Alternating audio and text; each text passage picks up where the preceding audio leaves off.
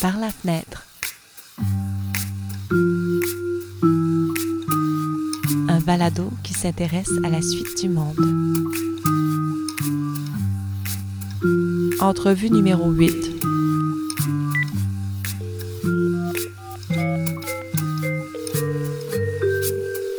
Oui, allô? Allô Bruno, est-ce que tu m'entends bien? Je t'entends bien. Salut, Jean-Baptiste. Tu es où en ce moment et qu'est-ce que tu vois de l'endroit où tu me réponds? Je suis dans une demeure que je viens de m'acheter dans la ville de Québec en juin, ce qui est d'autant plus précarisant, mais très heureux parce que c'est sur le bord d'un parc. J'ai deux jeunes enfants qui peuvent aller courir et sauter dans les flaques d'eau, ce qui amène un peu de joie et d'aisance dans la situation. Qu'est-ce que tu vois de l'endroit où tu me réponds? Je vois un parc, je vois des sapins, j'ai même un hibou dans le sapin, j'ai... Un vrai hibou? Oui, il y a un grand gars qui a décidé d'habiter dans un sapin à côté de chez nous. Pour replacer un peu, Bruno, tu es musicien, performeur, tu fais partie d'un collectif, d'un ensemble, en fait de deux collectifs, l'Orchestre de Morchestre, et tu fais aussi du théâtre. Théâtre d'ingénierie, oui. Oui, voilà, donc ça fait 32 jours qu'on est en confinement, puis ben, j'imagine que ton été vient de tomber à l'eau. L'été est tombé à l'eau. On avait un nouveau show avec l'Orchestre de Morchestre qui allait partir dans une tournée au Québec, un show extérieur avec notre camion bien connu des années 60. Donc, création de musique et événements rassembleurs. Oui, donc une production qui tombe à l'eau. Donc, c'est un temps de répétition qui tombe à l'eau aussi parce qu'on est pas capable d'être en répétition. Donc, c'est de la diffusion, c'est des revenus de répétition aussi. Donc, c'est un changement ébranlant pour ce qui est du développement de la compagnie, quand même. Surtout financièrement pour ses membres. Oui, le jour où ça s'est déclaré, ce presque confinement qu'on vit au Québec, la semaine d'après, tu partais. Est-ce que tu peux nous parler un peu? Tu t'en allais en tournée, toi? Exact, on avait une tournée de 3 semaines, c'est la grosse tournée de l'année, Danemark, France, plusieurs salles au sud de la France, au nord de la France. On partait faire Jouet à moi, c'est un spectacle qu'on fait depuis plusieurs années.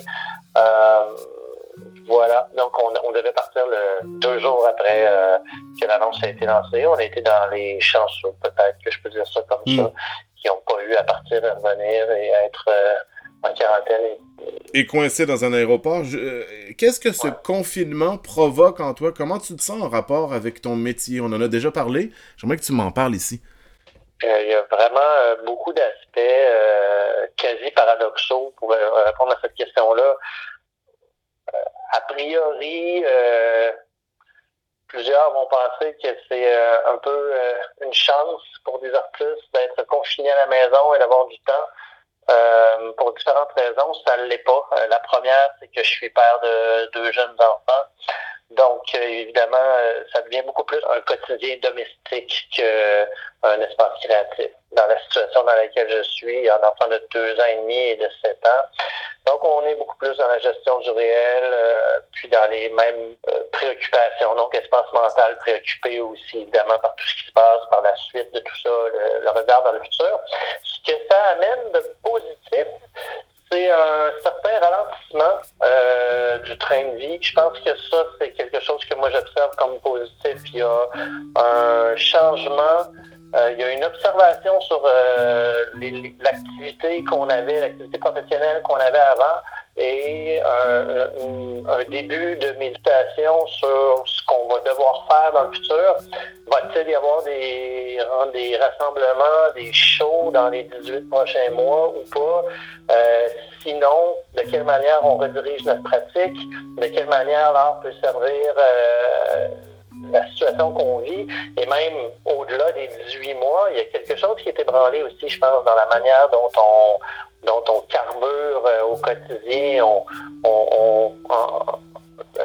Nous, les fabricants d'art, les artistes, on a la pédale au fond tout le temps.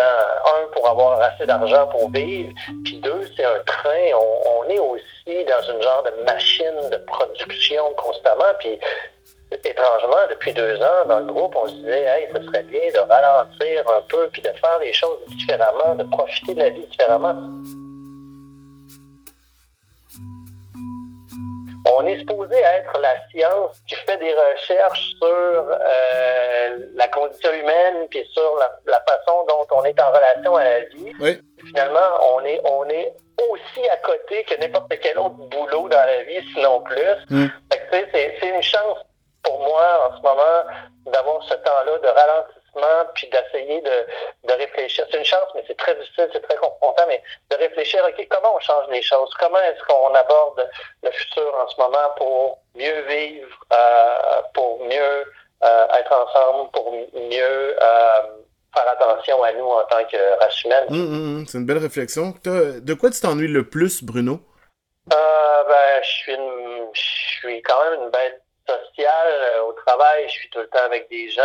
Je suis tout le temps en train de travailler. L'idée du rassemblement, faire de la musique, faire de l'art vivant, pour moi, c'est générer des espaces où le rassemblement occure, où l'inspiration émerge, où on s'inspire entre nous, où on se partage de l'amour, puis on repart rempli de l'énergie des autres. Au travail, c'est ça, entre artistes, puis après ça, les artisans, puis après ça, c'est ça avec le public, c'est ça. Je travaille à la fois des spectacles sur la scène, mais aussi la mise en espace de lieux qui activent de l'art chez les gens, des gens qui se rencontrent, puis qui ont... Oui, pour mettre en contexte ceux qui nous écoutent, avec tes compagnies théâtrales, vous créez des instruments, vous créez des lieux imaginaires, vous reconstruisez vous créez des instruments avec un camion, vous reconstruisez des espaces, c'est ça que tu veux nous dire. Parfois, on est rendu à échelle humaine, à prendre un parc en entier, le reconfigurer pour le représenter différemment, faire vivre une nouvelle expérience de l'espace urbain aux visiteurs. Et donc, de cette façon-là, on dit souvent qu'on met en scène des terrains de jeu, des terrains de jeu où ils sont invités à venir jouer avec les éléments de la vie, les artistes, mais aussi le public. Donc oui, c'est un détournement du réel dans un regard ludique, mais le plus approfondi possible sur ce que la vie pourrait être finalement. Quelle est ta plus grande crainte en ce moment? Ma plus grande crainte, elle est évidemment à la base dans une déstabilisation personnelle, c'est-à-dire que je dois repenser mon activité personnelle en rapport à la société, en rapport à la vie économique dans laquelle je vais évoluer prochainement. Donc, il y a un certain vertige. L'incapacité de faire des spectacles. Ben oui, et donc de gagner ma vie, tout simplement. Donc, on peut dire ça simple comme ça. Après ça, jusqu'où tout ça va s'ébranler, pendant combien de temps, c'est plus là qu'est le vertige. Il est dans un regard à long terme. Donc, ta crainte, c'est de ne plus pouvoir te produire en public.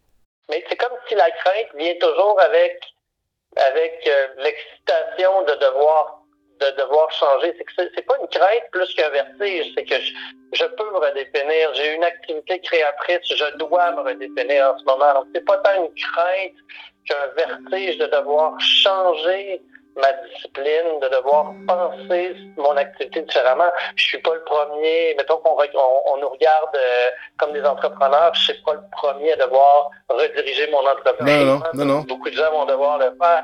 Je pense pas qu'on aura plus besoin d'artistes. Peut-être qu'il va y avoir beaucoup d'espaces publics fermés, peut-être plus longtemps qu'on le pense. Donc, c'est plus la crainte, c'est vais-je arriver à penser à autre chose qui va servir le quotidien des gens et qui va être finançable finalement pour que je puisse pratiquer de l'art encore. Est-ce que c'est une crainte? Je pense que ça ne me dérangerait pas de m'impliquer socialement ailleurs autrement s'il le faut. Et il le faut, c'est bien, c'est correct.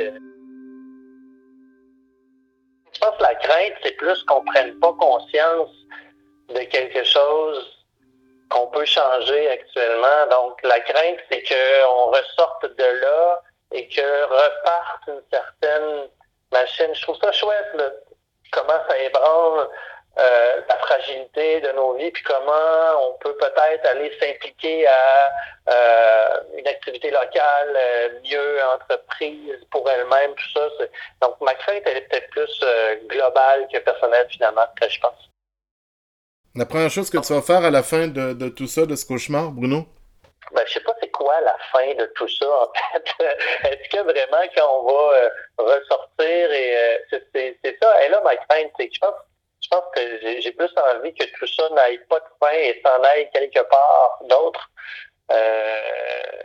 Mais bon, la première chose que je vais faire, c'est quand je vais pouvoir sortir de chez moi, ça va être d'aller voir mes parents, puis de les prendre dans mes bras, puis d'aller voir mes beaux-parents, puis de rassembler des amis, puis qu'on s'aime ensemble, puis tout simplement. Oui. Quels sont tes plans pour ce soir?